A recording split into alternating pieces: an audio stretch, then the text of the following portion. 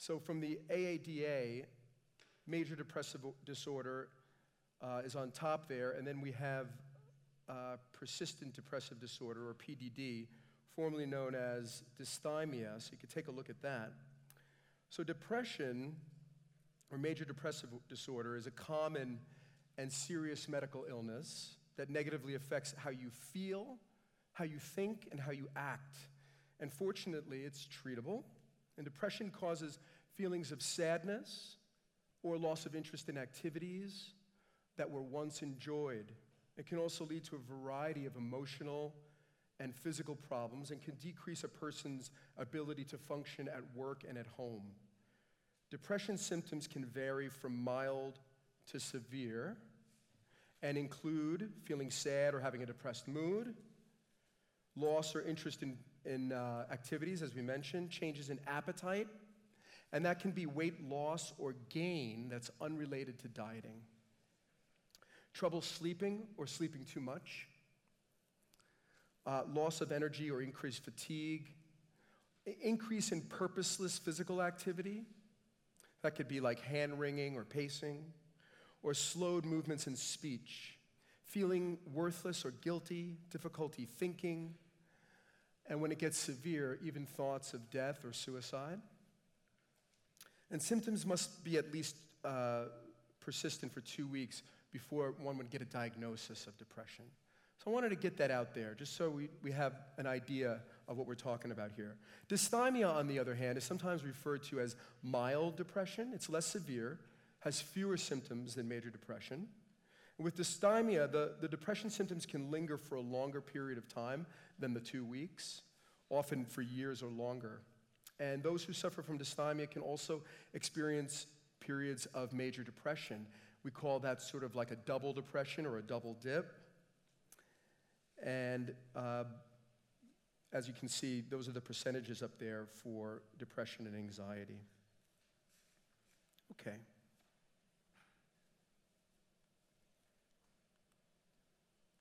Clicker's not working. There we go.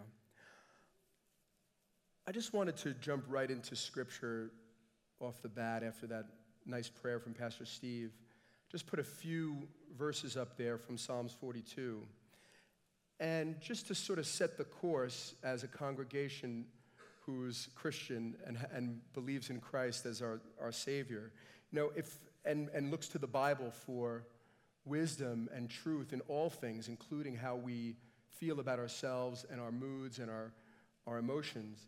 If we just reflect on depression and things like anxiety just for a moment and troubles of the heart, anyone who believes that as Christians and those faithful in God, that we will not or should not go through times of depression or anxiety or a troubled heart, we can just look into the Bible very clearly to see that people of great faith of that time have gone through similar dispositions.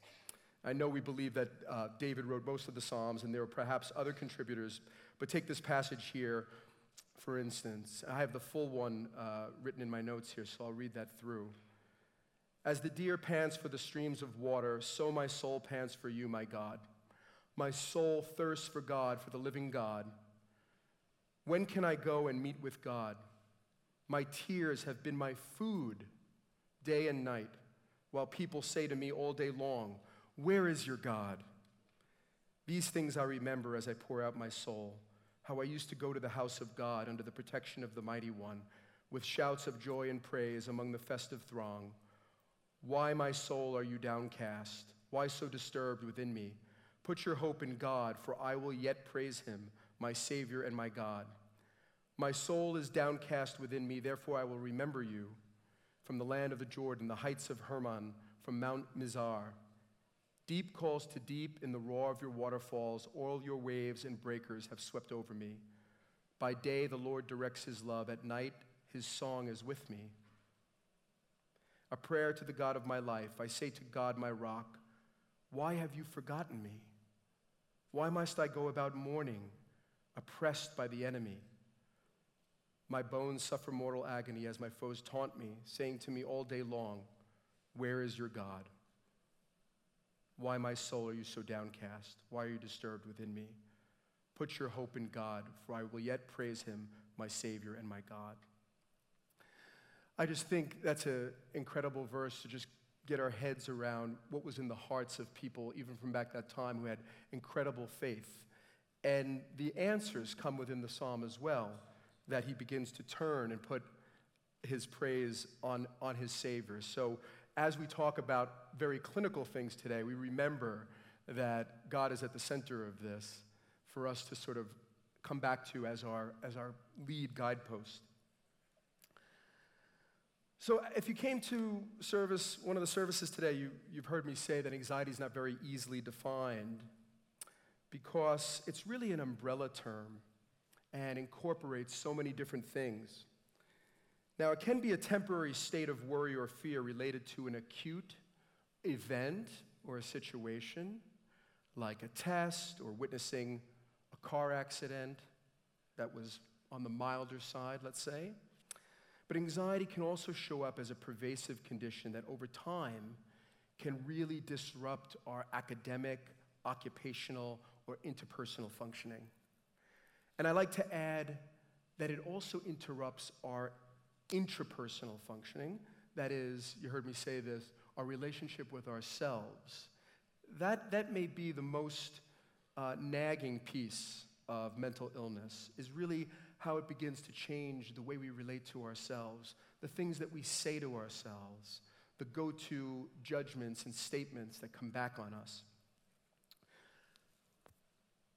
The condition usually manifests as worry, nervous or worrisome thoughts, stress-related physiological symptoms such as heart palpitations, sweating, dizziness, muscle tension, and it can result in certain unwanted behaviors when left unchecked.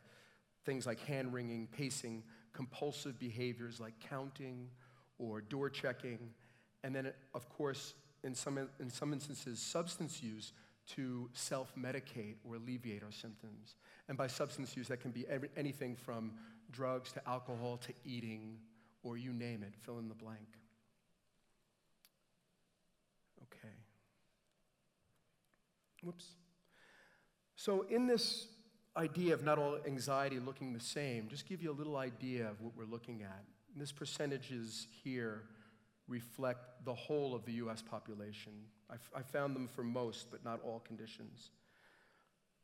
So how many folks, just looking at this list, either know somebody maybe that might be dealing with something like this or have heard of these diagnoses before? Can I just get a read? Okay. So we're an educated public. I mean, this is out in the news and literature, and we're fairly, I think, psychologically sophisticated in many ways as Americans. But just to give you a little idea of what we're talking about, so generalized anxiety disorder, GAD, tends to look like very chronic worry, and the worry is usually hard to stop and usually takes place in a few bucket areas. Tends to be around finances, health, relationships, although it's not necessarily limited to that. But these worried preoccupations can sort of latch on to those topic areas. Panic disorder, if anybody's had a panic attack, they'll tell you that it's extremely debilitating, very, very intense, comes on very suddenly, and usually a panic attack would be associated or correlated with something that just seems out of the blue or non-resonance. So something like, I was on the bus and just riding the bus that I normally do, and out of nowhere, I just felt all these symptoms of sweating or heart palpitations, or I just felt like I was having a heart attack, or walking down the street, or I was walking my dog, or I was sitting on the couch. It usually tends to have that kind of nature to it. And what I like to say, my favorite definition of panic disorder, which takes a little bit to unpack, is that panic is really the catastrophic misinterpretation of benign physical events. Let me just say that again. So the catastrophic, catastrophe, right? Misinterpretation of benign, not harmful, physical events. And the reason why I like that definition is because what we find in panic disorder is that even though it's so intense and so crippling in the moment, if we really look at what's happening in the body, it's not dangerous. But try telling that to somebody that has a panic disorder. It feels very intense, and we have to take that very seriously. But eventually, the treatment, I'm almost giving the end game, is to, through a process of experiences and eliciting some of the panic in the room, we begin to learn that they're not dangerous, that those symptoms of heart beating fast, stay with me on this, or sweating, or feeling a little dizzy, are the exact same symptoms that you would have if you were on the treadmill. It's just that it's happening while I'm lying on the couch. Not supposed to happen. So there must be something wrong with me. Well, the good news is that besides having panic disorder, there's not usually something wrong with you. And of course, if you're having any of those symptoms, you should always first get checked with a doc to rule out any real physical issues. But the work toward addressing panic is just that. I treated a woman, we'll call her Cindy, I've seen for many years, and she was somebody who developed both a specific phobia for flying, and in addition to that, panic attacks while flying when she had to fly.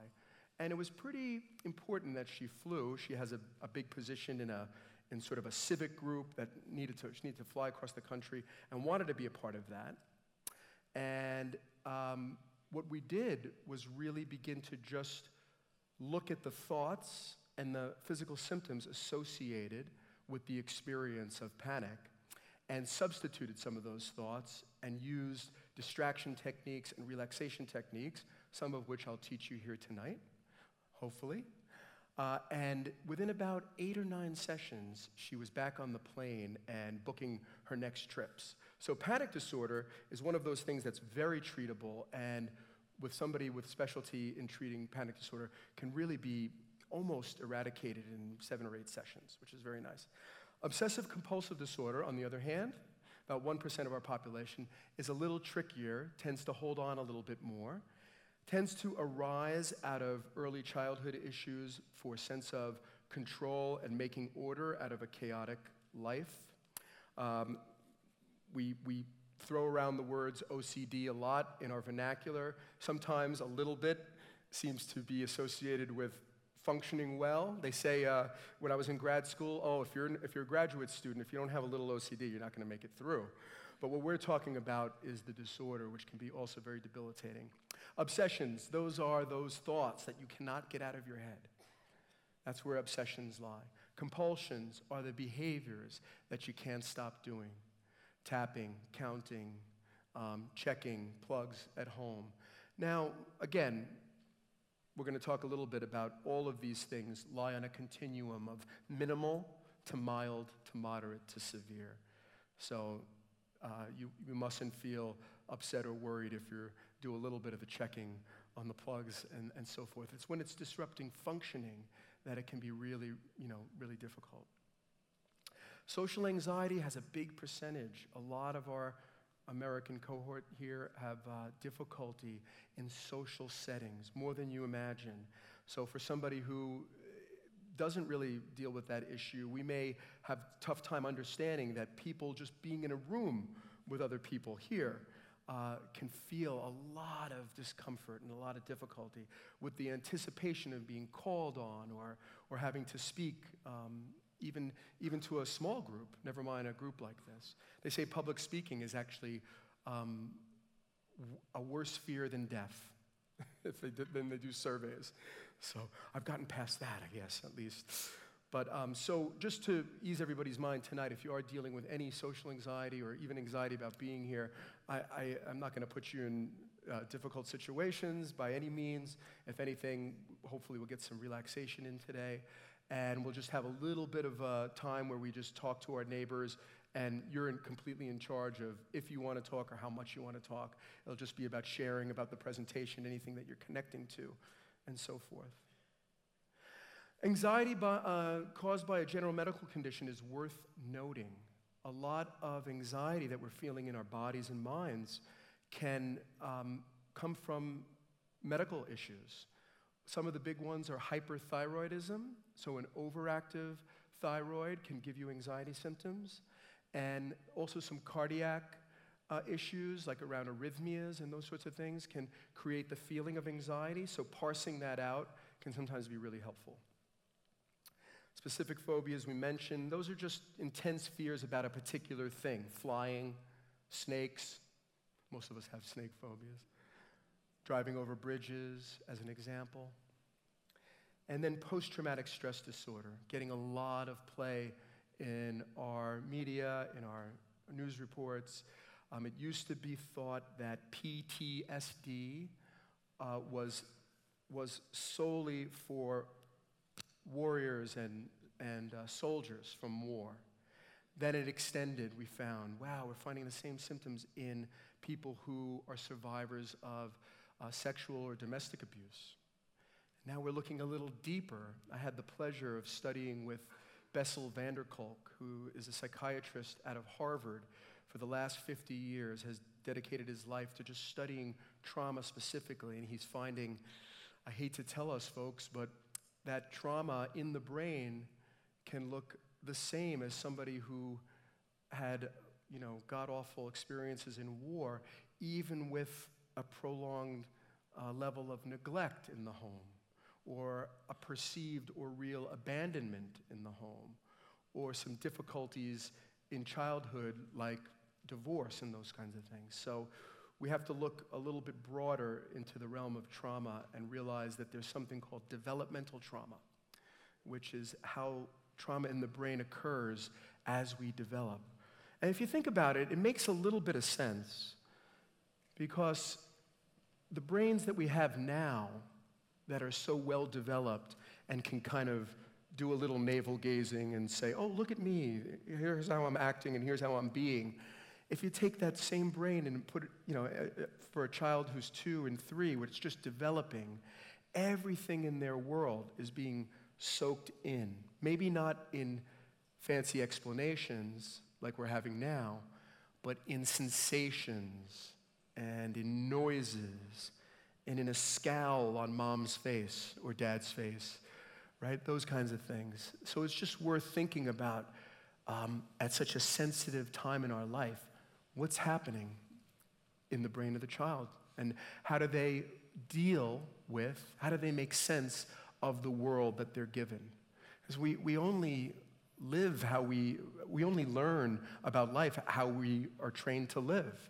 And that's usually with our primary caregivers in at least the first 5 or 6 years. Okay. Just pause for a second. I know that's a lot of info.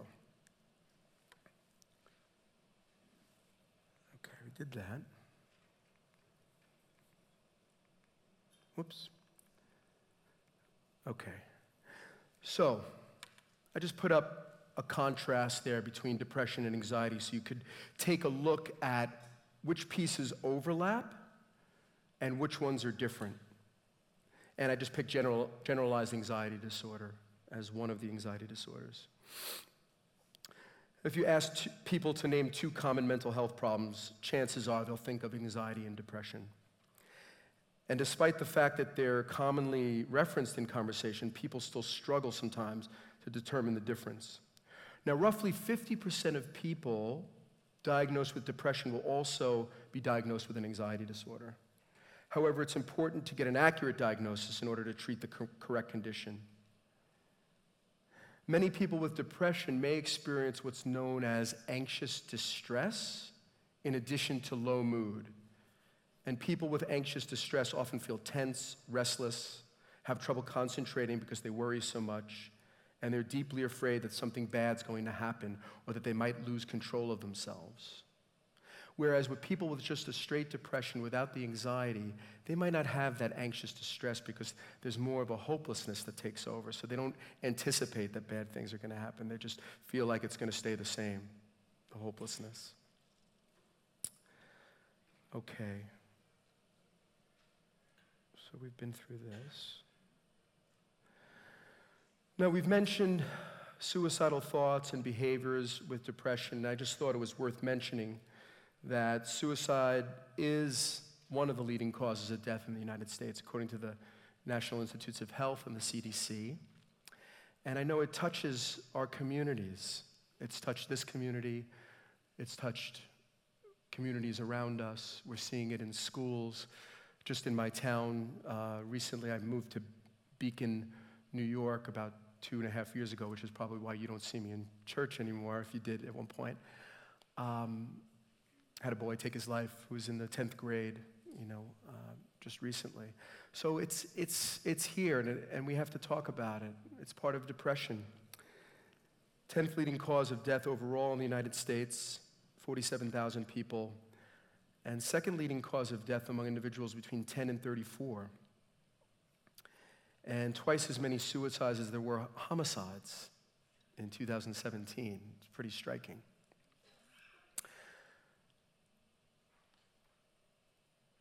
Luckily, depression is extremely treatable.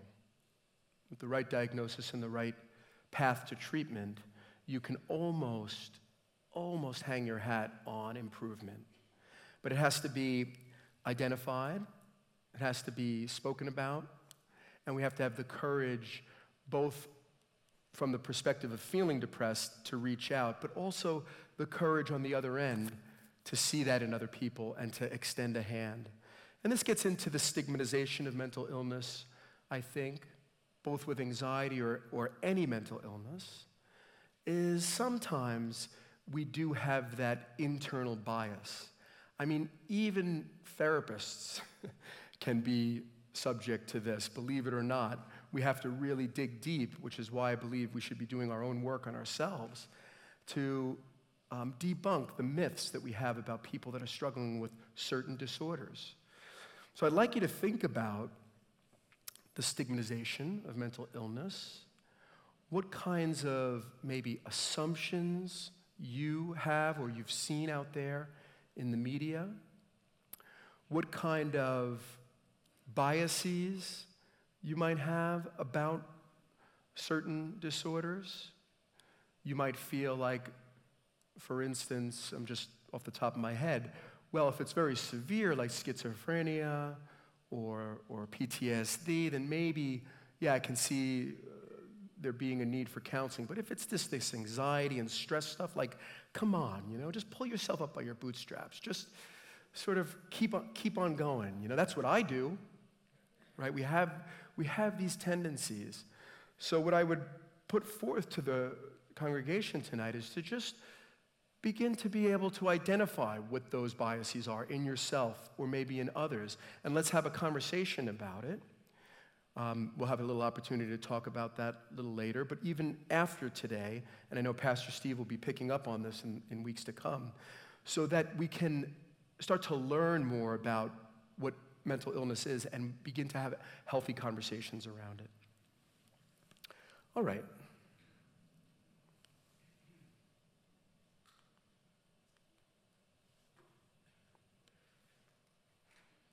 Where does anxiety land? Put up 4 here for us to think about, 4 buckets. Body, we've mentioned some of these: heart palpitations, sweating, general unease in our gut. The gut is very important, by the way, while I'm on it. There's a gut-brain connection. If you're ever interested, if you're a neuroscience nerd like I am, I recommend you reading about the gut-brain connection. And again, in our vernacular, right, from years past, we say, oh, I just have a gut feeling about this, or I just can't stomach this situation. So you can really go to the gut to really know sometimes what's happening with your health, with your mental health. Muscle tension, blurry vision, vertigo, dizziness. Physical tics, something in the eyes or in the head, sometimes shaking, insomnia. In the mind, we see worried thoughts, obsessive thoughts, catastrophizing, which we'll unpack later. Catastrophizing is taking a thought and magnifying it, predicting with it, acting as if it's true, and it may not be. We're going to talk about decatastrophizing. Overfocus on future outcomes can happen in the mind. Negative attributions.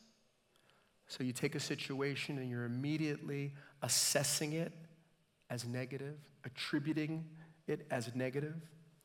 Negative thinking goes with that. Night terrors and bad dreams. So that's in the mind. Behavioral, using drugs or alcohol. Avoidance is a behavior of people or places. Avoiding feelings, particularly anger or sadness. Those are the two favorites to avoid. Withdrawal or isolation, withdrawal from others. Over-controlling behaviors or situations. Blaming others or blaming oneself. So that's a striking balance that we have to take when we're dealing with ourselves, anxiety and overcoming mental illness. Too much externalizing. It's that person, it's that place, it's my work, it's my boss, it's out there. Doesn't seem to work so well. But over-internalizing, oh, it's me, I'm just a failure, I can't do anything right, it's never going to get better, that's not quite right either. So a healthy balance between seeing what can I own in this and what does come from the outside. A great example is the past. You heard Pastor Steve talk about it today. Past happened. It affects us. No doubt about that. Some people know it, some people don't. Some people minimize it. Some people realize it's a thing. But do we stay in the past? Do we just hang out there the whole time? Have a pity party? Of course not. We have to acknowledge it so that we can move forward and see now I'm not responsible to what happened to me in my past, but I am responsible now as an adult to do something about it, to talk about it, to get counseling, to get help. Okay. And then spiritual, the shoulds and the shouldn'ts. I should be doing more, I should be doing this, I shouldn't be doing that. Excessive guilt, doubts about faith, doubts about oneself and relationship with God. I like this phrase, not good enoughness.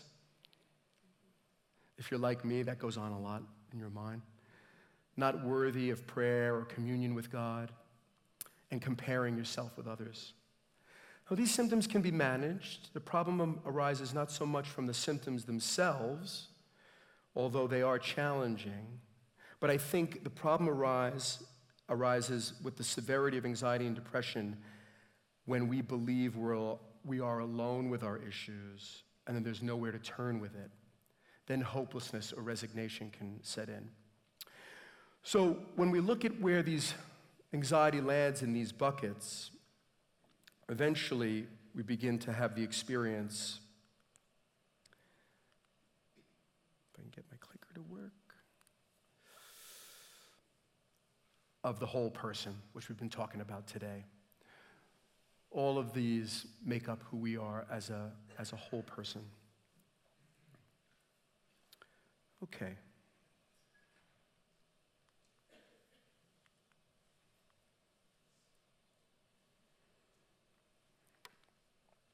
Of course, many of us know this passage from Philippians. Pastor Steve referenced it today. This gives us a command and directive about anxiety. And we love this verse, right? I think mostly because it opens with a very direct thing that we can do that actually plugs us into a path toward combating anxiety. Rejoice in the Lord always. It's awesome. We have to do that. And that is something that we can all practice as Christians. And we think to do this, and we're able to do this, and we begin to combat our depression and anxiety. Then it says, be anxious for nothing, and gives us another directive. It drives us toward the path of healing through prayer, petition, and reminds us that we have a God who's listening to us, cares about us, and intends to heal and guard our hearts. But of course, even with this wonderful passage and these directives that we know we can rely on as Christians, we also can't be in denial or try to hide that there are times, moments, hours, or days that we feel anxious. And see, in that moment, when we observe and notice we're already anxious, it doesn't do any good to hide it or downplay it or to use this verse somehow as to say, well, be anxious for nothing, so I can't be anxious. That's not happening, right? We have to know what's happening. We have to embrace that. And whatever's happening in that present moment already is, if it exists. So at that moment, then yes, we can turn to the Bible and follow God's plan to address it. But too many times we may go into like a mini denial when we have problems or anxiety or depression, maybe believe that if we minimize it or dismiss it, that it won't be a problem. Not so. And we do this to ourselves, we do this to others too, as we mentioned. We might invalidate the anxiety or depression or see it just as wallowing. The suffering from the past can't be undone because it's already been experienced. The pain in the present is also being experienced. So that can't be denied. But the pain and suffering of the future, that might be able to be avoided or attenuated. So I like us to think about that too as a way to move out of denial and into embracing what we experience. Okay. This is the range. Minimal, mild, moderate, severe. We've talked a little bit about this already. Minimal is infrequent and short-lived anxiety, no impairment in daily activities, very transient and mild in intensity. For example, I was worried about the upcoming test and felt butterflies in my stomach. Mild is also infrequent, but maybe slightly higher in intensity and duration. Shows some sign of disruption in functioning. You might notice it in the body or in the mind in the form of physical sensations or negative thoughts. For example, I feel nervous about having to face some conflict at work that I know is ongoing. I feel some tightness in my chest, let's say, 2 to 3 days per week, and sometimes I can't sleep at night, but no more than 3 to 4 times a month, as an example of mild. Moderate levels of anxiety are characterized by a certain chronicity and pervasiveness. This level is resistant to common ways to simply calm down, like rest or getting your mind off something through activity. It's resistant to that. Symptoms may also impair functioning like sleep, self-esteem, getting tasks done, or functioning well in relationships. Whenever I even think of being in social situations, for example, I'll start to sweat. I tell myself I'm going to say something stupid. I actively avoid these situations at all costs. Or, another example, I have a panic attack about 1 to 2 times per month, and they seem to come out of the blue. Those examples are moderate anxiety. Then there can be severe anxiety as well. This will gravely impair a person's functioning. Can't walk on the street without having intense OCD symptoms, as an example. Cannot leave the house, cannot work. I had a patient for probably one of my first patients, still seeing this person, we'll call her Carla. And for years and years and years, there was anxiety and depression, very resistant to change, difficulty at work and at home, but was holding down a job. Things got very, very severe when she had to leave work because she just couldn't get out of the house and would fear intensely going outside, because when she was outside, the world bombarded her with things to obsess and compulse about. It could be the saving of a wounded animal, like a bird or a cat, or it could be some difficulty on the street.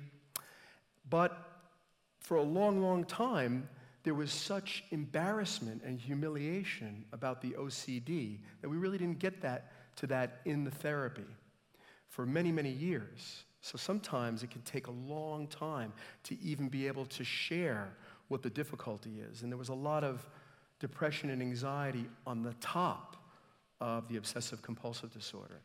Well, now that we've been actually just talking about the OCD and having it in the room, there's been incredible breakthroughs, much more activity, getting out of the house more often.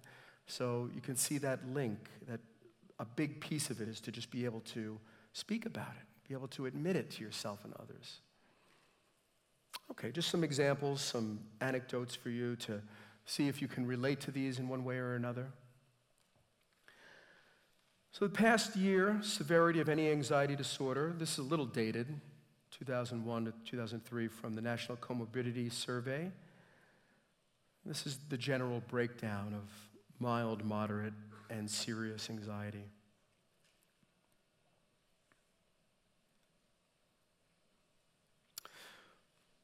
By the way, I didn't open with who I am and my background. I've been throwing out little anecdotes and such because I assume a lot of folks came to the services. But just in case you didn't get to the services today and you're just coming this evening, my name is Dan Guerra and I'm a clinical psychologist.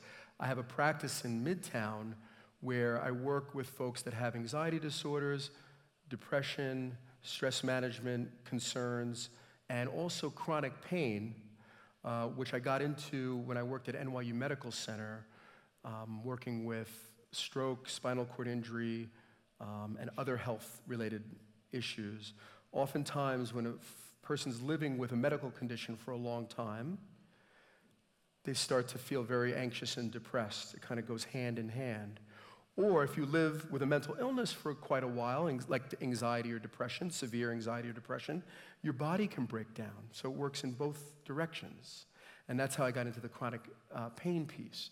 So I've been in practice for about 20 years, just so you know why I'm speaking about this and how it's come to be. So more stats on anxiety for you here. Most common mental illness, affecting about 40 million adults. Also anxiety, very treatable. This is what gets me excited and passionate about doing what I do, is because I've learned both in my own life and working with patients is that it really takes very little, if you can get folks to sign on, to have some positive impact on anxiety. It responds to certain practices, which is exciting. I like things that work. People with anxiety disorder are 3 to 5 times more likely to go to the doctor, often for physiological complaints. Pastor Steve touched on that today. And a variety of risk factors, including genetics, brain chemistry, personality, and life events. Okay. Now we move into stress. You'll see some overlap here, but I think it's worth talking about stress on its own because we can maybe collapse the two. And I think it was Asha who said today that not all stress is bad, and I agree. We'll get to that. She mentioned eustress. So stress can also be physical, behavioral, emotional, cognitive, and I won't go through all of those again, but you can extrapolate from the anxiety part, and that makes up stress. We all experience stress, and we all experience both the positive and negative aspects of stress. But one thing worth noting is that stress can tend to be external, deadlines, work demands, home demands, weather, traffic, an aging body, things that tend to come from the outside and impact us from the outside in. But it also can be internal, which is what we say to ourselves about weather or traffic, or how we be, grammatically incorrect on purpose, right?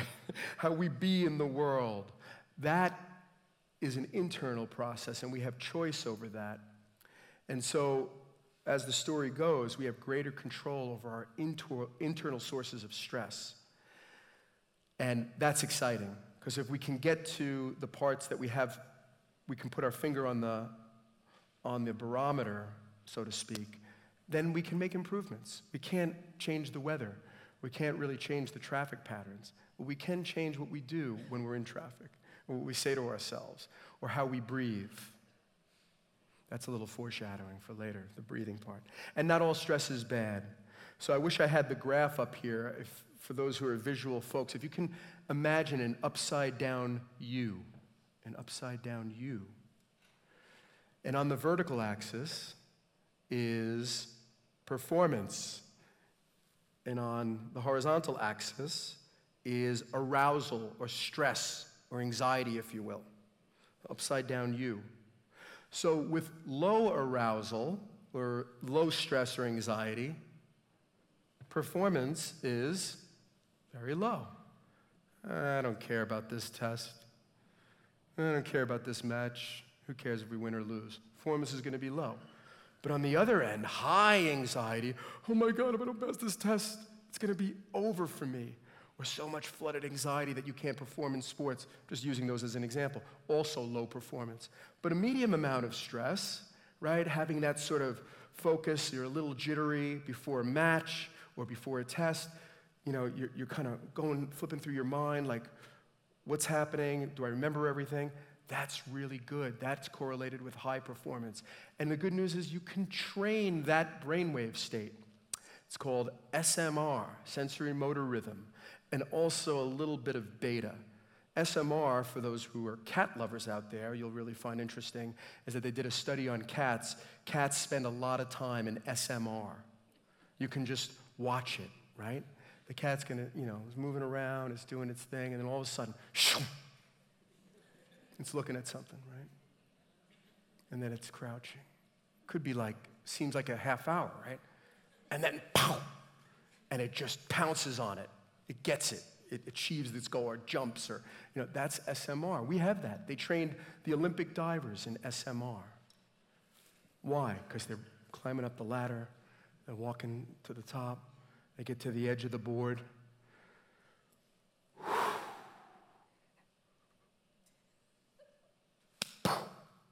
Right? Similar. Free throw in the basketball.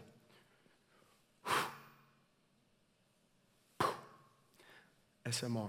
So a lot of the practices that we do, and believe it or not, even psychotherapy, starts to get us into this brainwave state so we can deal with these situations. Here's the nerdy stuff. Sorry.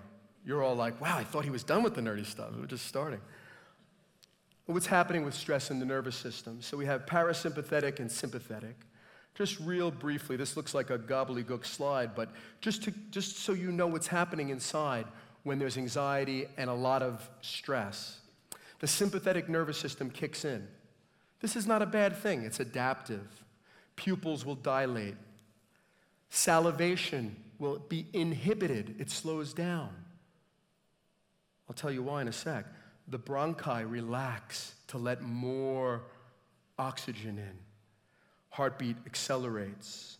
Stimulation of glucose, which is energy, gets translated as energy in the liver. Digestion is inhibited, right?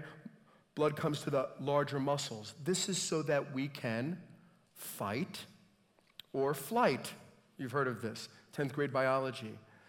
Because when there's a tiger that walks into the base camp, when we were living in harsher times, who cares about digestion?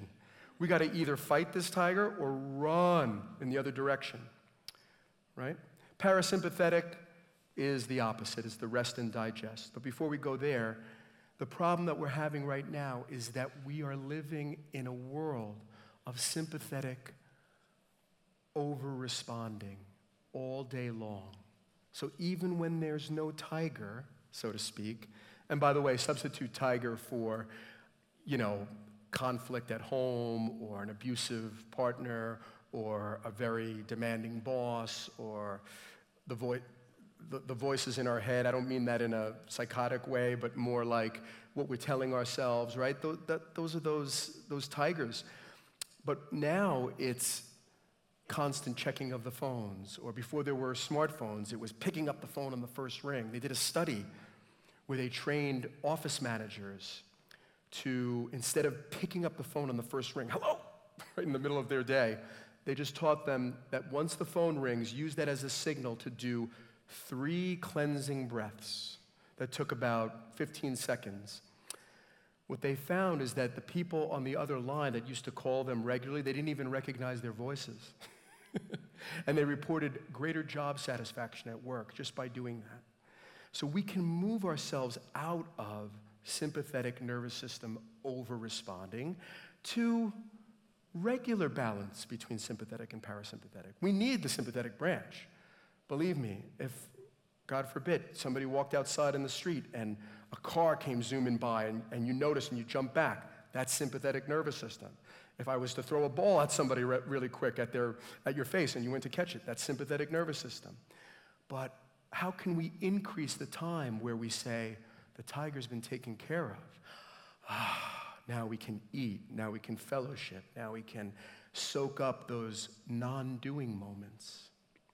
We're not doing that. It's becoming more and more squeezed.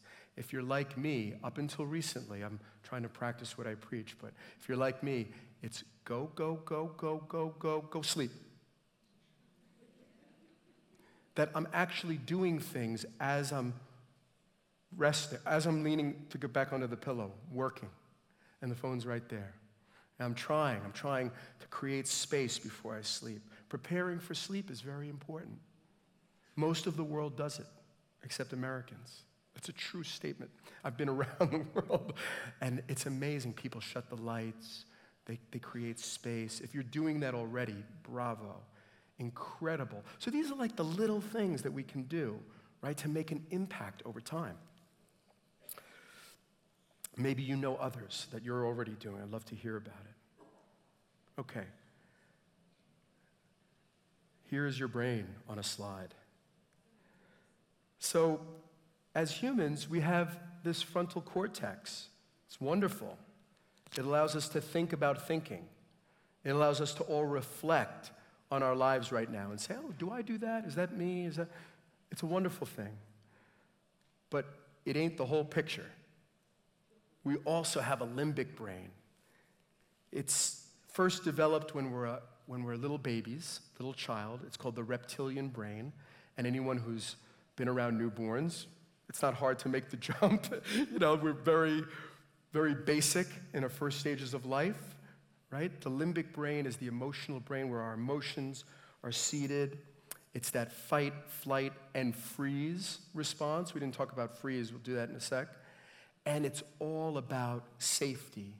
There's not even a sense of I in the limbic brain, in the early brain. The baby is just looking up at whoever's looking down on him and saying, that's me. They don't even know about the self. So anything that's coming out at them is being absorbed. But we still have this limbic brain. That's where emotions lie. That's the difference between somebody who has a degree of emotional intelligence when they can connect the limbic brain to the prefrontal cortex to say, oh, I'm feeling this way, versus somebody who cuts off, no, that was then, I don't have those feelings, I'm not looking at that, where they think they're just a thinking person. Not happening. All the studies show that mostly you can lay out a 100-page document on the logic of your decision making, but at the end of the day, and this I hate to say it, includes everything, voting, everything. It's really about emotions. There are emotions driving these things. So it's just good to think about that and to know that and to let them into the picture. And so prefrontal cortex, we have the seats of morality and moral decision-making, intuition, tuning in our communication, emotional regulation. It's the prefrontal cortex that says, oh, this guy just cut me off, or this gal just cut me off. What do I do? I'm going to take a breath and ease off the gas. It's the limbic brain that tends to fly up hand gestures and stuff like that, or those immediate responses, right? So next time that happens, you can blame your limbic brain. But you try to communicate with it if you can. Okay. We have a few more things to do, and then we're going to get you talking and moving and doing. I think this is an incredible, incredible study. What a monumental undertaking the ACE studies in 95 to 97, adverse childhood experiences. So for those who don't know, it's a collaboration between the Centers for Disease Control and this guy named Vincent Felitti. He was an internist and chief of Kaiser Permanente's Department of Preventive Medicine in San Diego, and Robert Anda, another MD and investigators. More than 50,000 Kaiser patients participated in comprehensive evaluation addressing carefully defined categories of adverse childhood experiences. The ACEs included the above abuses that you see here and neglect, but also included family dysfunction, having parents who were divorced, mentally ill, addicted, or in prison.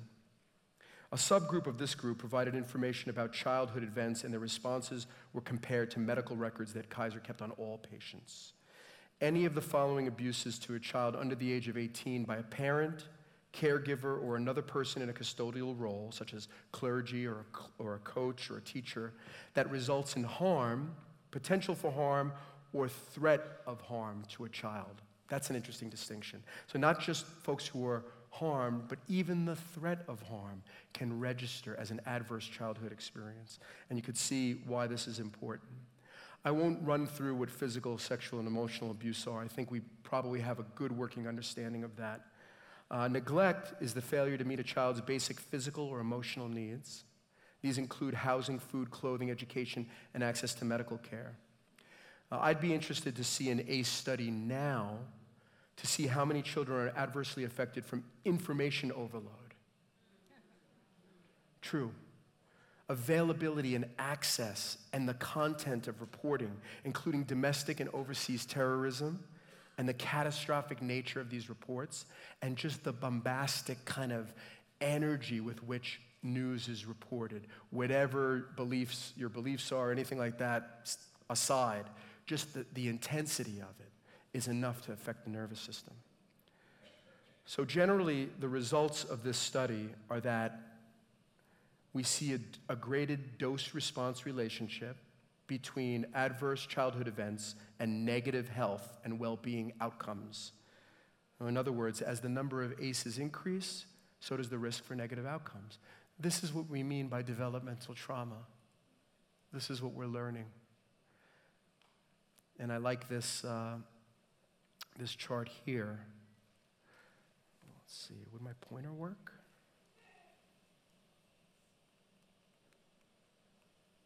Nope, not having luck today. So we see on the bottom generational embodiment and historical trauma. As you see on the right there, that begins at conception. You are born into a whole family history of stuff that happened. Right? And there's trauma in there. That gets passed through our genes. Then we have social conditions and the local context. What's happening in your life, in that year, at that time and place in your family's life. And then put on top of that adverse childhood experiences. Then we start to see disrupted neurodevelopment, back to the baby brain, into the adult brain. Social, emotional, and cognitive impairment. I'm giving a lot of talks now at schools on social emotional learning and the trauma that teachers and parents are seeing in schools, both as a result of, in some cases, adverse childhood experiences, but in other cases, just the world that we're living in right now. School shootings, lockdown drills. I mean, what is it like for a second grader to have a lockdown drill and then go right back to your history lesson? No debriefing, no people in suits walking down the halls. I certainly didn't have to deal with that. Maybe it relates to World War II when there was, I've heard from folks you had to go under desks and things like that for fear of bombings, but it affects us. So disrupted neurodevelopment, social, emotional, and cognitive impairment, adoption of health risk behavior perhaps, that's the behavior pieces, drugs, alcohol, overeating, disease, disability, and social problems, and sadly can lead to early death. But there's good news is that we start to identify this early in the neurodevelopment and start intervening, and we can change the way things roll out. We can even have an impact on multi-generational trauma. If you're dealing with your own trauma, you're less likely to pass that on to future generations. Praise God. That's amazing. In the middle of the presentation, when in doubt, throw up a picture of a baby. So just back to this, just to get our minds centered on where we start, right? It's all about establishing safety. How are we safe in the world? So take the baby who seemingly just days ago was in complete warmth and comfort of the mother's womb. Doesn't have to even think. Just sits there in bliss. Doesn't have to open its mouth to feed, to breathe, any of that. First trauma, birth. Whoa, there's a separation. What just happened, right? And now, as I said, people looking over the baby. Oh, look at the beautiful baby, And the baby says, that's me. I exist. Now add a depressed mom or an alcoholic dad or disruption in that treatment, and what's being registered in terms of safety. These are the seeds of difficulty and trauma. And the good news is our brains can tolerate some disruption. So the mother leaves to use the bathroom or to warm the milk, and the baby goes, ah! Trauma. But the mom comes back. We can deal with that. We can integrate that. It's just these extended and severe disruptions that we have to consider. Okay, so we mentioned fight or flight. People with trauma tend to lean toward version 1 often, have to keep moving in constant fight or flight in order to feel safe in the world. But we didn't mention freeze, that with very pervasive ongoing trauma, there is a perpetual shutdown. And this has been told and heard as really like a living hell, trapped in one's own body where you can't move.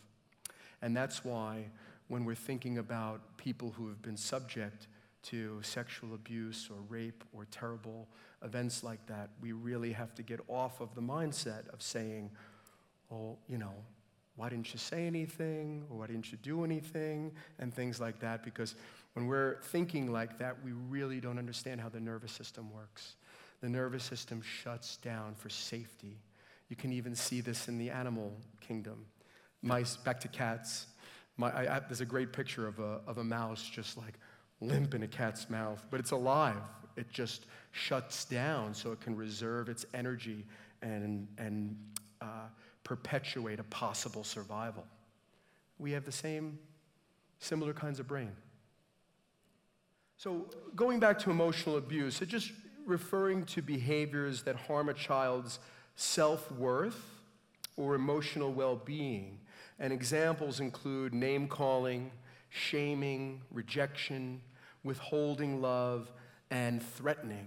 Those are all possible examples of emotional abuse. And we've heard in certain circles that people growing up in Christian homes can sometimes experience emotional abuse, maybe unintended, but because of maybe some very rigid beliefs or the ways that a certain culture within Christianity may feel that emotions should be placed, that we don't talk about feelings of sadness or anger.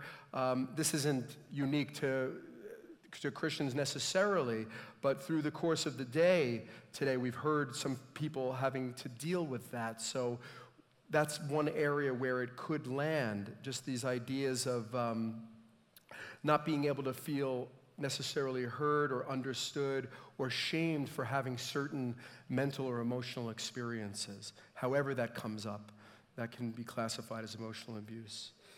I'm going to have some times for questions around these issues as well. So getting back to where we were, how can we begin to address anxiety? Well, first of all, part of it is doing what we're doing right now, is educating ourselves about what it is, learning about it, destigmatizing it, Certainly ruling out a medical condition. You wouldn't want to be swimming upstream against anxiety when you really need to control the endocrine system, like your thyroid, for an example. Physical activity, and I say there versus exercise. Exercise certainly is physical activity, but I think that the body keeps the score when it comes to anxiety. An anxious mind cannot live in a relaxed body. So if you are a person who is just operating from the neck up, maybe you can relate to a time in your life when you did that, or maybe that's you, then you're missing a whole area that can be utilized to your benefit to address anxiety. And moving the body can help. It can be something as simple as a walk in nature, even a short walk, or resetting the clock, going from the work setting to a walk around the block. And then, of course, exercise is just awesome for changing the neurochemistry of our brain and helps with depression and anxiety. Changing the way we eat, sometimes that means making healthier choices. There are certain foods that absolutely will increase a person's tendency to feel anxious or stressed, things like processed foods, sugars, carbohydrates, if it's too much, but also the way we eat. I mentioned personally one of my anxiety signs isn't that I'm moving to junk food or something like that, it's the speed with which I eat. I know when I'm choking down food, there's something on my mind, or there's something that I'm not addressing, or I'm a little bit too wound up or stressed. And I consciously try to place in some breaths. Changing the way we think is huge. We need to do that. Perspective taking, prayer, pastoral counseling, and worship is very, very central. Don't need to tell this group that. And certainly psychotherapy and mental health counseling. For those of you who may feel like psychotherapy is for crazy people, I can tell you it's not so. That psychotherapy is a very, very time-tested, great process to go through. It's not about being so weak that you need to go to somebody to tell you what to do or anything like that. Good therapists do not give advice. Unless it's take your hand off the hot stove. We might give that kind of advice. But generally, it's an exploration about self-learning. And we have an advantage and a perspective, and you have an advantage of using the therapist as somebody who is not invested necessarily in one way or another of directing you here or there, like parents and good friends are. They have a clinical perspective, and you can say anything in the therapy room. That's something that I tell folks as soon as they come in, usually. And I even say, you can say everything in here, even the things that you say, I would never say that. And that can be very good. Where in the world do we have to go with those kinds of things, except with God, which is amazing, but on this earth, hardly anywhere. Okay, consideration of psychotropic medications. Sometimes medicines are good. I'm not somebody who's a big pill pusher as the first place to go, but in some cases, I was talking with Pastor Steve today that withholding medication with certain types of depression and anxiety would be unethical. It works, maybe for a short time, or maybe in conjunction with psychotherapy. Oftentimes, an antidepressant, for instance, will gear the body and mind toward responding to the therapy better. And let's get rid of the notion, by the way, I know it's tempting to say, oh, that person has a chemical depression versus this person who has a situational. In my opinion, people may disagree, doesn't exist. It's always both. Always. Because when you have depression, you have depleted serotonin. I don't care if it happened because of the loss of somebody that you were close to, or if it happened because you were just born that way. So it's always biopsychosocial chemical. So there's the and what else do we have? Of course, Scripture. Isaiah 41, 9 through 10. I took you from the ends of the earth, from its farthest corners I called you. I said, you are my servant. I have chosen you, have not rejected you. So do not fear, for I am with you. Do not be dismayed, for I am your God. I will strengthen you and help you. I will uphold you with my righteous right hand. Certainly not the least, our Scripture and our God. We turn to our Lord, our great healer and great comforter and great counselor in times of need. So while we're doing that, we need to orient toward a body, mind, brain learning. When we begin to look at ourselves and our life experience as made up of a system and not a group of compartmentalized parts where the mind and body and spirit are separate, then we begin to find very effective ways to address anxiety. As humans, we're sometimes built to look for easy answers and simple solutions, but the reality is that we're fairly complicated people who have multiple influences throughout our life with multiple impacts on different levels of our life. And we need to respond to this in a holistic way to be effective. Now, once you mention holistic, sometimes in Christian circles, there might be a feeling of unease or cringe because it might conjure up notions of maybe New Age kinds of philosophy or practices that might feel at odds with our beliefs. But let me be clear about what I mean by holistic. So when I say holistic, I just mean addressing the very truth that we're made up of systems in the body, not discrete parts that don't talk to one another. Back to that gut-brain connection, right? What else? Our bodies. Wow. So informative. I've never met a patient in my private practice who had repressed feelings of, let's say, anger or sadness or disappointment unexpressed for years, where it did not show up in some kind of form of bodily disorder or dysfunction. Often, rheumatoid arthritis is a clear indication of many, many years of repressed anger. Now, if you have that or you know somebody that does, and that doesn't seem to resonate, there's other ways that one can get that, but it often, you can find something there, some kind of connection. Chronic pain, stomach disorders, migraines, heart and lung issues. Now, does this mean that every physical problem we encounter is caused by the mind or our feelings? Absolutely not. But the point is that at the very least, one affects the other. So with that said, to effectively address our emotional problems and our anxiety, we need to look toward ourselves as a whole system and to develop an awareness and application of body, mind, brain learning. And we're going to move into that a little bit. And this is why things like, dare I say, yoga and Tai Chi and relaxation strategies and guided imagery and breathing practices and massage, it's why it works. Now, you can take yoga to a realm or in a direction that might come at odds with a lot of our beliefs, and that's up to the individual to parse out and to know who your God is. But to certainly move the body in coordination with your breath, this is like just good science and should be practiced. I taught it for a long time, so I believe in it. I think it's great. Aromatherapy, certain types of meditation, awesome. So here's a measurable takeaway for self-regulation. If you can remember nothing else tonight but this, I think it might help. The power of the pause. We all have a pause button, just like on our recorders or our DVRs or whatever you want to say. I'm dating myself. I never even used the DVR, actually, but I know they existed at some point. So this pause is just a choice, is to first notice something's happening. Too much tension in my shoulders. I'm eating too fast. I'm barking at my son or daughter or spouse.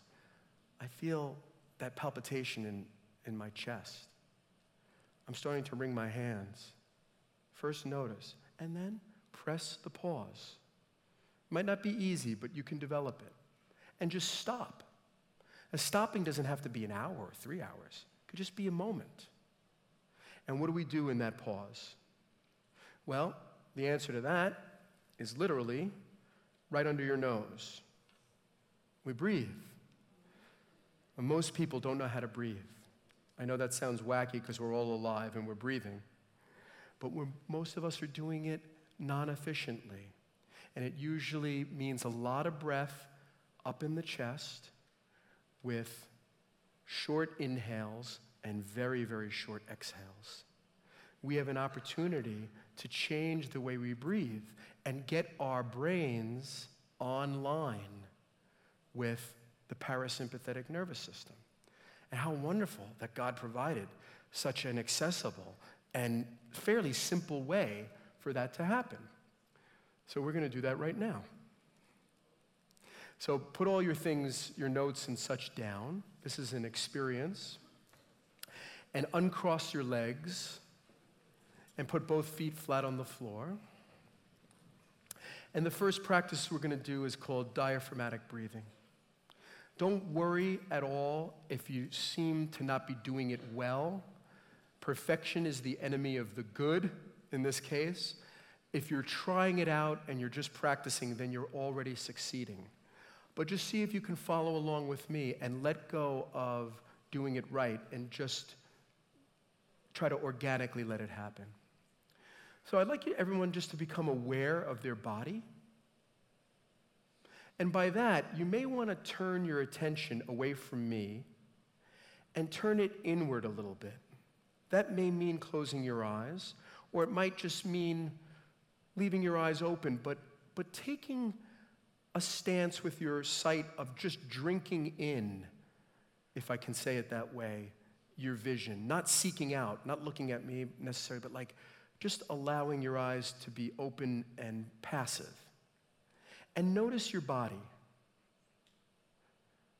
Notice your toes all the way up to your head. And notice that you're breathing. You have an inhale and an exhale.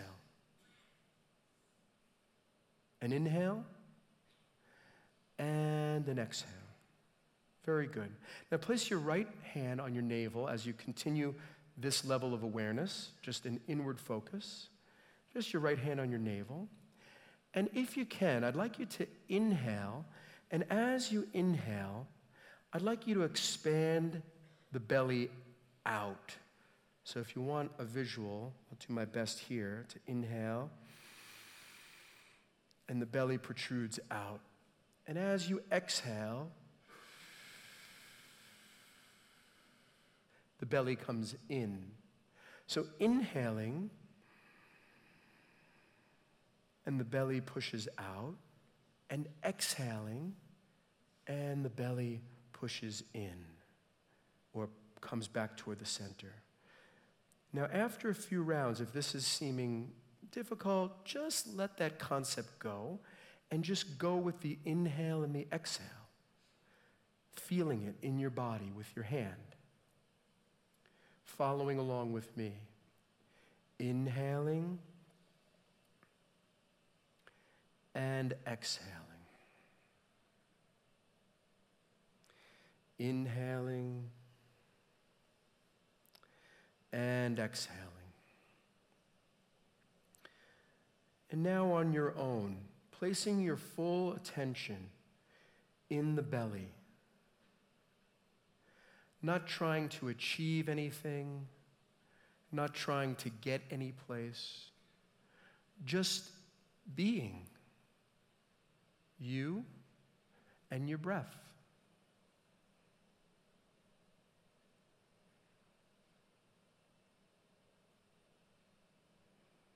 If you've lost focus, gently return.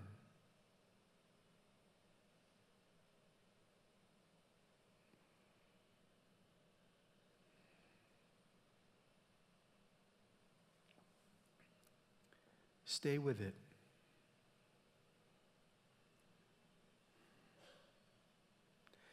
Now you may know the mind starts to creep in and starts to make judgments and starts to talk, starts to get distracted. I don't want to do this anymore. What is the... If it's happening, just gently let that go. Bring yourself back to the practice without commenting on it.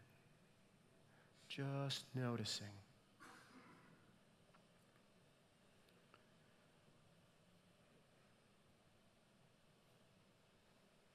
Very good. On the next exhale, allow this practice to finish and allow your eyes to open so I know you're finished. Hey, good. Now, what I should have asked you to do is to note how your body and mind was feeling before and how you might be feeling now. But just a quick show of hands. Who noticed, never mind if it was positive or negative, but just a difference in the body or the mind by just doing that short practice? Wow, whoa, okay. And out of those folks, how many folks felt a little bit more relaxed? Wow. That's a lot for the first time. That's impressive. And how many folks felt a little bit more anxious? Who's going to admit that? Okay, great. Good. No, I like to hear that because this is not a guarantee that everything's going to be hunky-dory. When you're learning something new, it can create a little tension. But my advice is to stay with it, and over time, more than likely, you'll feel more relaxed. Okay, practice number 2 you could take with you. Here we go. Same way it's going to start, which is just feeling your feet and body on the floor. Let's get that internal focus again, wherever you chose to do, whether eyes are closed or just drinking in through the eyes, just a meditative gaze. And this time, I'd like you to, once again, notice your breathing, your inhale and your exhale, without commenting on it, without judging it. You may notice that the inhale is either shorter or longer than the exhale. Doesn't matter right now. And in a moment or so, I'm going to give you some instruction on how to breathe. So we're going to count our breaths. And we're going to inhale to a count of 4. Inhale to a count of 4. And you can do about 1 second per breath or thereabouts. So inhaling 2, 3, 4, and then just exhale, let go without counting. Good. Once again, inhale 2, 3, 4. Hold it. Hold the inhaled breath for a moment. Hold it. And now exhale and just let it go. Very good. Now we're going to inhale to a count of 4, but we're going to exhale to a count of 6. Inhaling to 4 and exhaling to 6. Now you may need to slow down your count or speed up your count. Don't worry about that, but just make sure the ratio is such that we're inhaling to 4 and exhaling to 6. Let's do that together. And inhale, 2, 3, 4. Hold. Exhale, 2, 3, 4, 5, 6. Good. Inhaling, 2, 3, 4. Hold, 2, 3. Exhale, 2, 3, 4, 5, 6. Continue like that on your own. Inhaling to 4 and exhaling to 6. You may even exhale to 7. Up to you.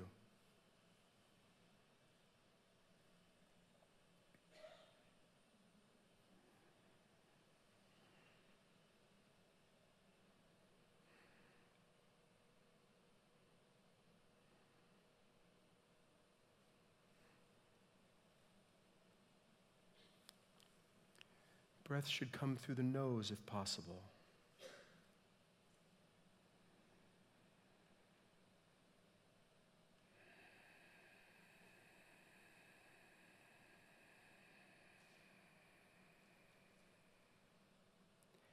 Inhaling to 4, exhaling now till 7. Or maybe 8.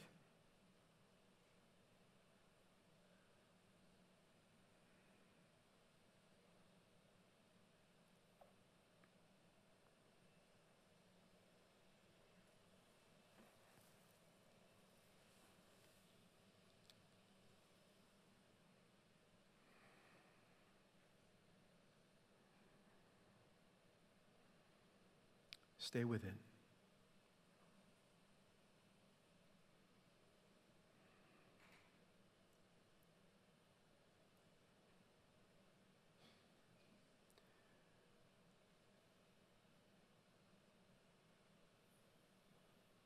We'll listen to the sound of the chime just to end this practice.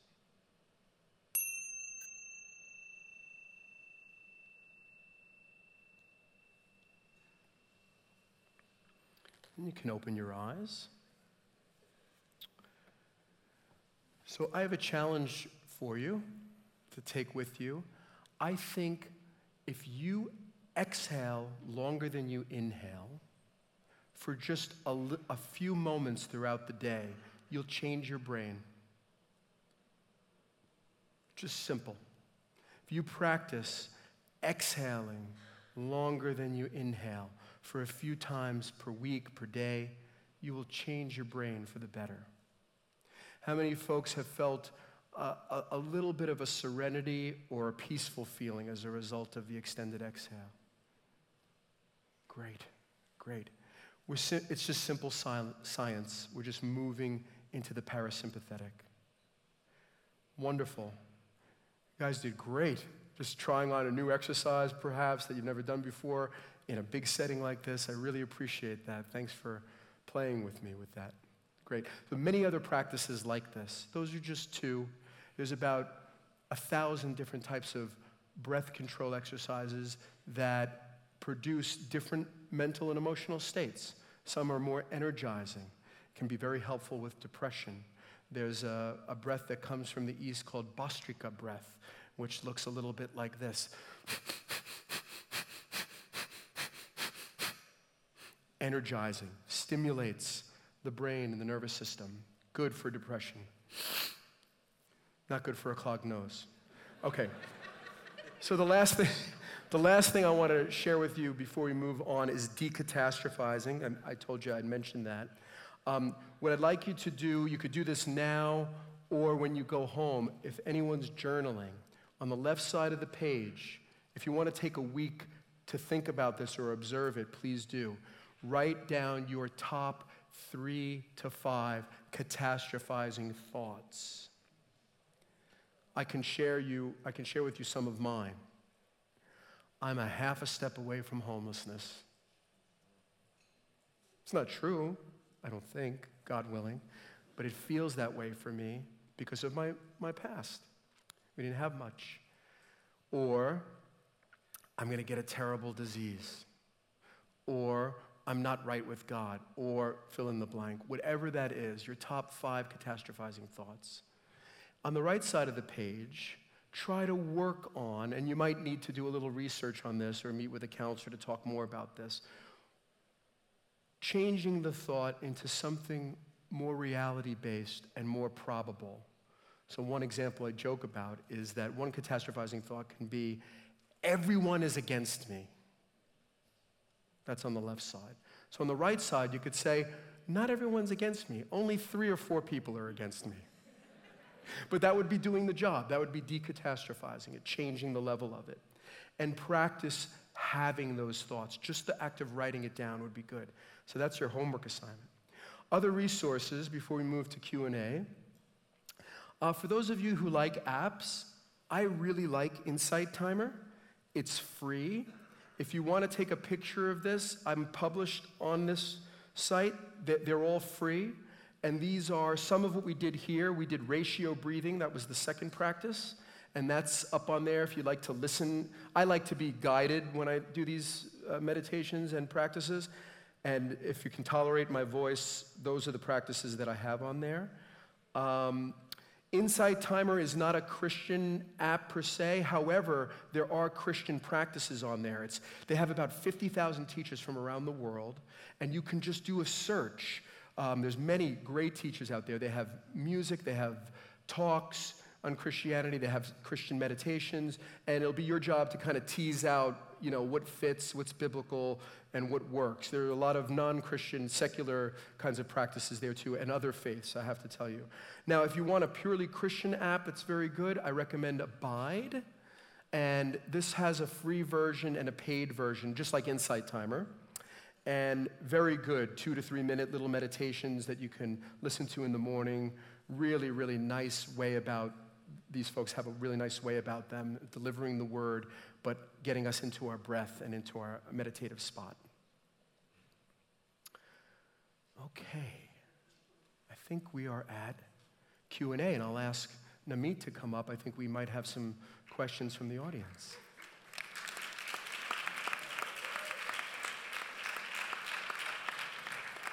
Thank you. There are some beautiful minds that are represented in this room, can I just say? And you might feel like your mind is your enemy, but for some of you, it took a significant level of just contemplation and bravery to even ask your questions. And unfortunately, we can't get to all of them. I had to make a top 4 just because of time permitting, but I promise we'll do our best to get back to you in some kind of capacity, because I know it takes a lot to put yourself out there sometimes. And so if you don't have your question answered on this platform, trust and believe that the answer is still there. And if it's something that God wants you to know, you will know it, all right? So we're just going to go right into this. First one. And I'll do my best to give the best answer I can off the cuff, having not seen them, but we'll see.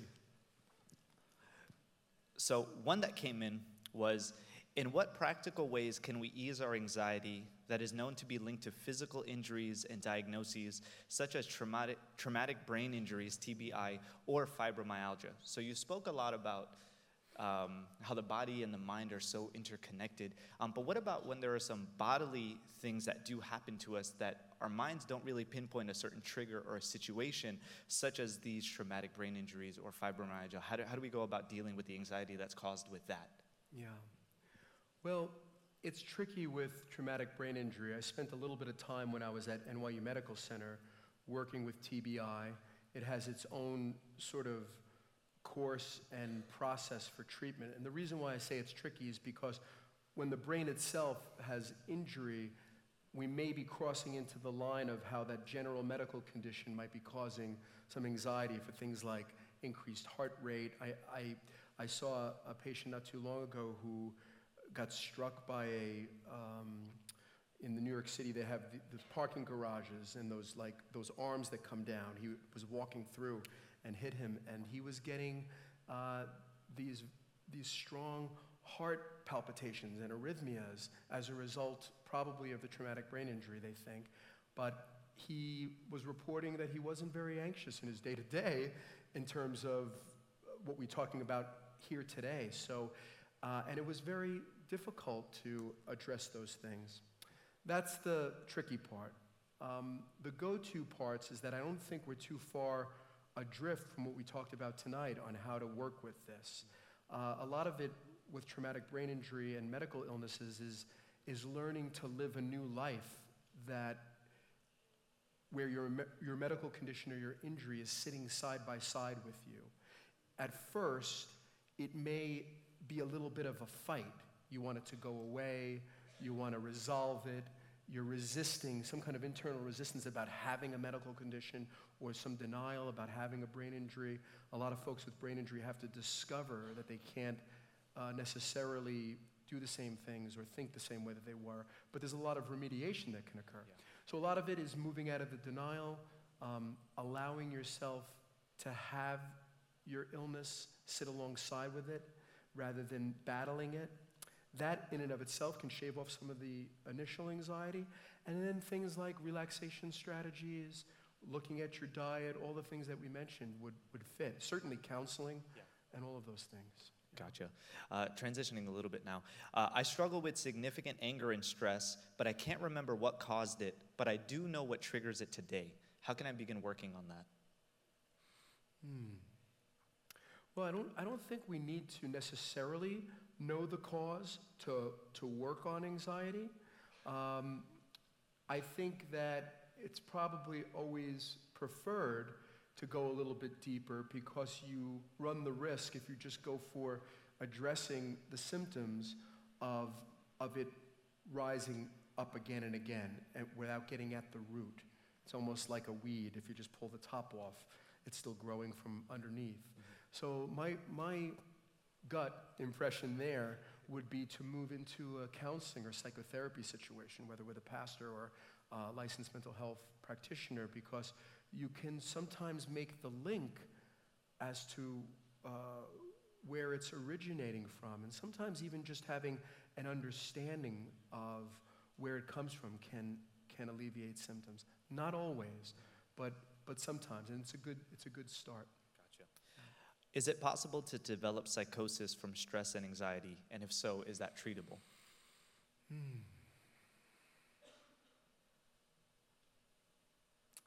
I think anything's possible in this realm. To give a more direct answer, there are cases of folks having genetic predisposition to things like schizophrenia or other psychoses, where traumatic life events later in life or very stressful situation will sort of energize that disposition, and you will see psychoses. I wouldn't say it's a common thing that just stress will lead to psychoses, like in just anyone, only with these predispositions that one has. And is it treatable? Absolutely. I think what the psychology and psychiatry fields are doing with psychoses now have been worlds ahead of even what was going on in the 50s and 60s. They've pinpointed things, the medications have gotten better, and there's been more of an openness in the psychotherapy world to work with psychoses, whereas in years past it was psychosurgery or electrical shock therapy or medications alone. So now there's lifestyle changes and integration, and I think it's a great thing. Yeah. This one might take a while. How can I begin identifying bad coping mechanisms and learning how to transition them into better ones? Well, identifying bad coping, I think relates very much to some Bible verses, which I probably don't have memorized, but looking to the fruits of one's actions, right? And how the fruits of our behaviors manifest. So if you're coping in a certain way and it's leading to positive outcomes, and by positive outcomes I mean better functioning socially, better relationship with self, getting maybe positive and good feedback from those that you love and care about and respect, feeling good in the body and the mind, I'd say keep doing them. All too often we develop coping mechanisms that are not so healthy and can be destructive. And those ones I think we can maybe identify with, we always go right to the drug and alcohol use, when it's overused and really creating a lot of problems. Destructive behaviors can happen in the area of sex, eating, gambling, you name it. I think what would be trickier is the ones in the middle, where you're not exactly sure if it's healthy or not. I can relate to my own life in that way, in that when I was young, dealing with a lot of anxiety, I came up with a very, very strong independent streak by virtue of my situation that helped me survive and actually helped me thrive. I mean, I had to leave home at 15, which was way too young, and have the pressure of, school and college and figuring all that on my own. But you can argue that, hey, it got me to a place rather than being in prison, let's say, or some kind of destructive life. I did graduate, I went on to schooling, but somewhere along the line, that strong suit can become a liability. Because where I've had to work is being able to lean on people and being able to ask for help. And that's how I came to know the Lord, actually, is when I come to the end of myself and realize, oh wow, I actually have a Abba Father that can be reliable. So I think there's coping mechanisms that can kind of fall in the middle that give us this impression that I don't want to get rid of that. That's what's worked for me all these years. But if you have a deep, hard look at it, you might say, is it still working? It's almost like a hammer is amazing, right, as a tool. It works really well for nails, and we just go around life nailing things into wood, but then all of a sudden we realize, oh, they're not nails all the time. Sometimes they're screws, sometimes we need to saw something. So we need to put our strong suit down and pick up another tool.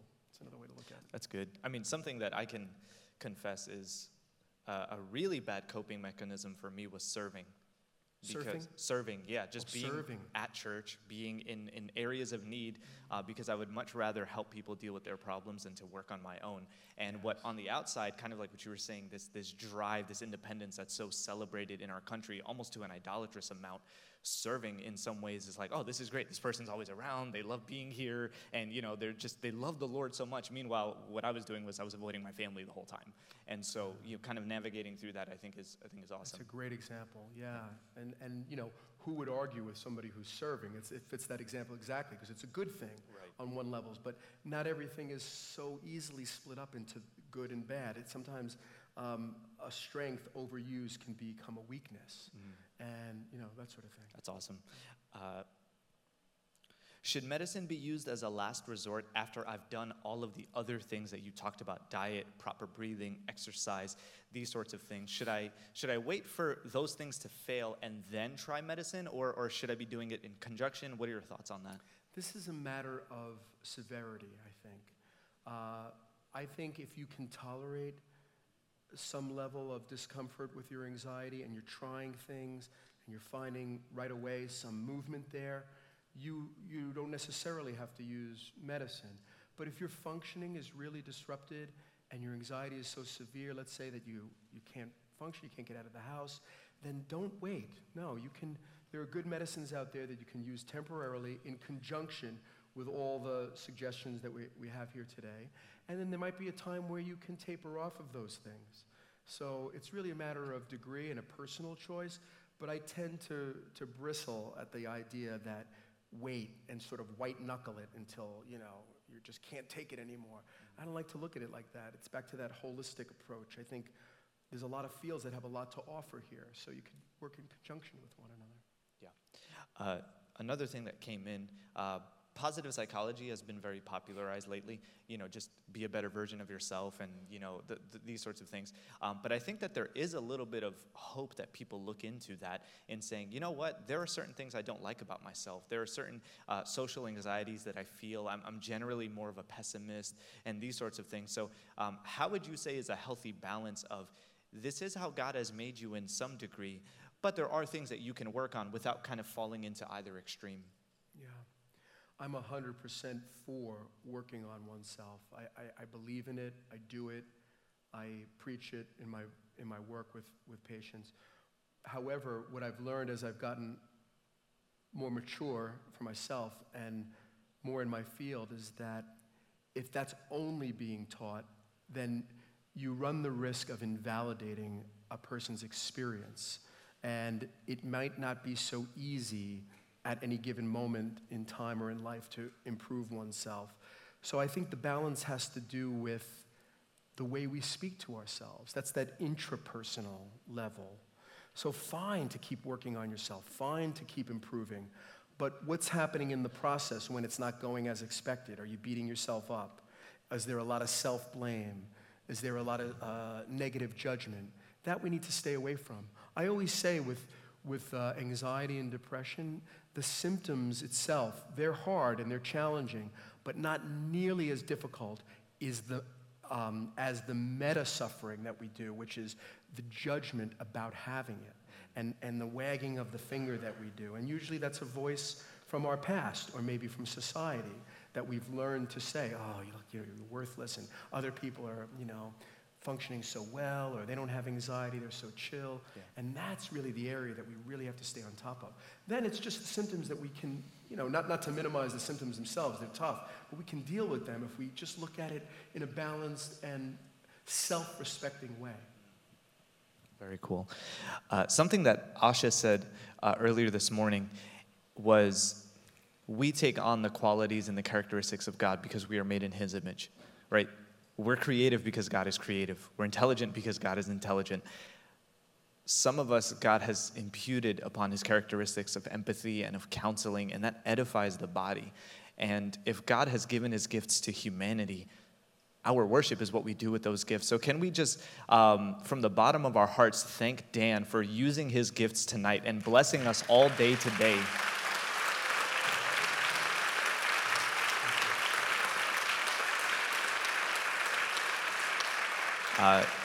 Dan, on behalf of a church that is representative of so many different ethnic backgrounds, so much different spiritual and emotional and physical maturity, man, can I just say that this was a taste of heaven here.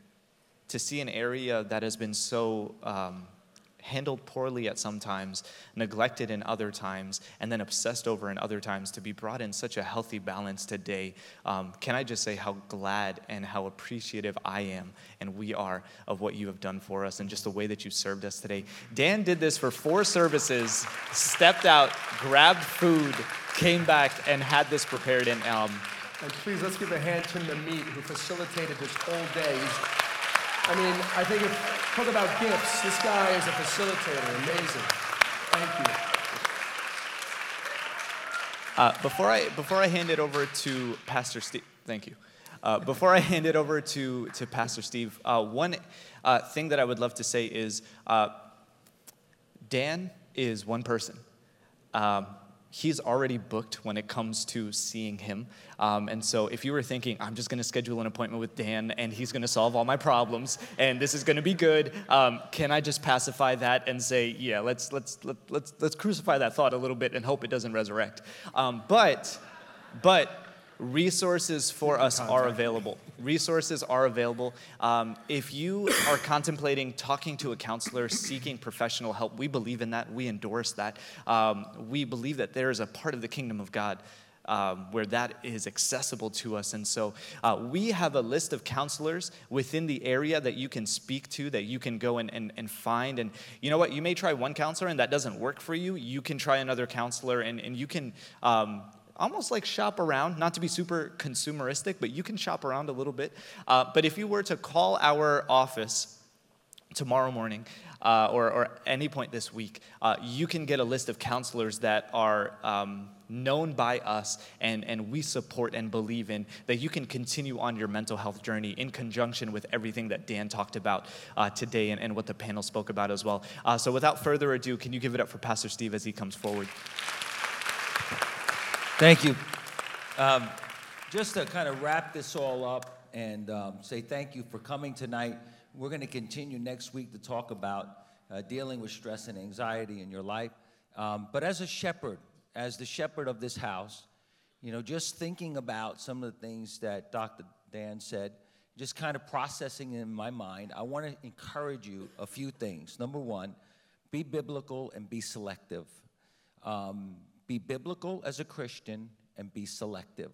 But in being biblical and selective, be proactive in dealing with your anxiety.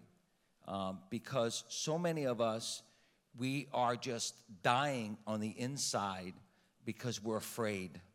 And so I want to encourage you to come out of the closet when it comes to anxiety.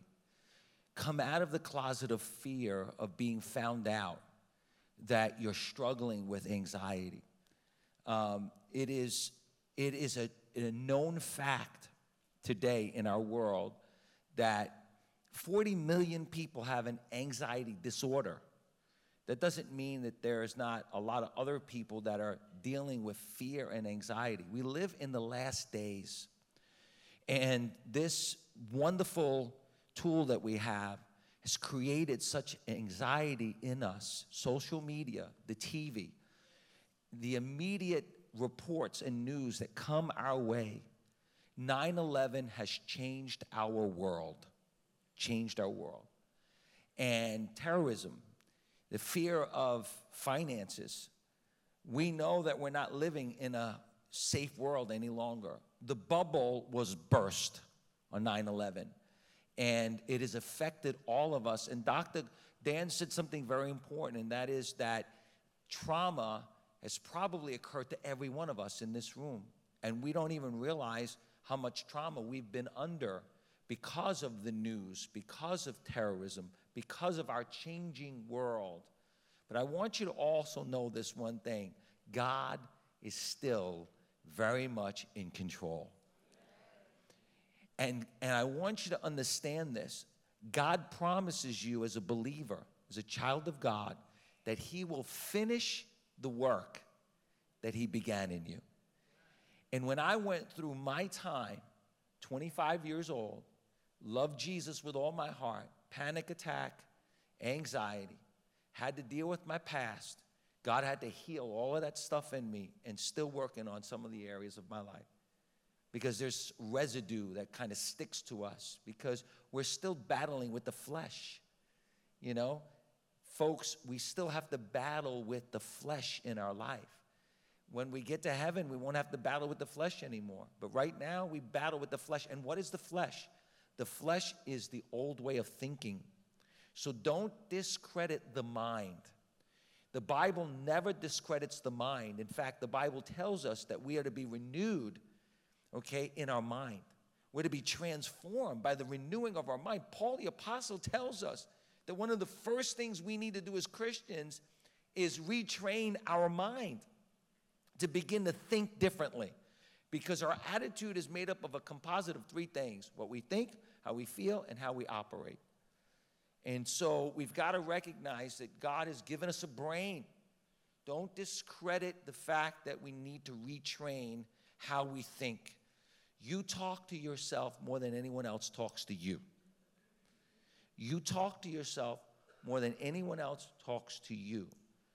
And so much of what we say to ourselves comes from trauma, comes from our flesh, comes from our pain, comes from the things that we've picked up along the way. And God wants you to begin to retrain your mind so that you might be transformed. Paul says, in the attitude of your mind. Amen? So don't discredit the mind. See, a lot of Christians, they go off of the spirit and emotions, and they want so desperately to be delivered through their emotions. More than anything else, emotions, not even the spirit realm. And there's a lot of Christians that are more emotional than they are spiritual and even psychological. So we need to recognize that. Don't discredit at all what Dr. Dan did. That's prophetic, you know, because you're going to be a doctor, pastor. You do it all. Don't discredit breathing. Now, Dr. Dan said, how many of you felt calmer? I got to tell you, you're really cool with that breathing stuff, man. I was thinking, wow, okay, take your belly button now. Notice even his voice change. You know, it's like, okay, now we're going to go into breathing exercises. Put your finger on your, and breathe, breathe. I was like, wow. I feel good. I knew I would. Don't discredit, though, the power of breathing. My phone, my watch. I don't know how many of you have an iWatch, but what do they call that? Apple Watch. Every once in a while I see it buzzing, and it's like, breathe, Pastor Steve, breathe. God gave you a system. He gave you a body. Listen to me. Your body is the temple of the Holy Spirit. God gave you this body. And we keep on abusing the body, and we wonder why we're so anxious. Our body is in connection with our mind and our spirit and our soul. Don't discredit breathing. Now, be very careful. Some yoga goes into places that are not biblical whatsoever. And I think Dr. Dan will absolutely agree with that. He said that, right? So be mature as a Christian. Be careful, but doesn't mean that you need to discredit movement, exercise, breathing exercise. Some people, you were freaking out when Dr. Dan started talking, breathing. What is that? Is that transcendental meditation? Is that demonic? No, it's breathing. You're already doing it, and you're doing it wrong. Most people in this room breathe wrong. And because you breathe wrong, it brings on unnecessary anxiety in your life. So you have to retrain yourself how to breathe the way God created you to breathe. And God created you to breathe like this. Put your hand on your belly button. Here and out. So if you have a problem hearing Dr. Dan say it, hear God say it. Okay, stop. Be still. Know that I am God. And just breathe. And just breathe. Amen? Praise the Lord. God uses all kinds of wonderful things. Every good gift comes from above. Don't get so super spiritual sometimes that you're not any good for yourself. That doesn't mean you open yourself up to unbiblical things. It just means that God, he lives within a world sometimes that we have never experienced because we're just afraid of experiencing it. Amen? Let's just stand to our feet. And let's just do one last thing. No? Raise your hands. And can we just worship Jesus for a moment? Can we work? Come on, let's just raise our hands.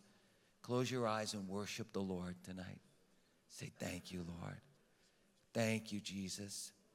Thank you, Jesus. Thank you, Lord.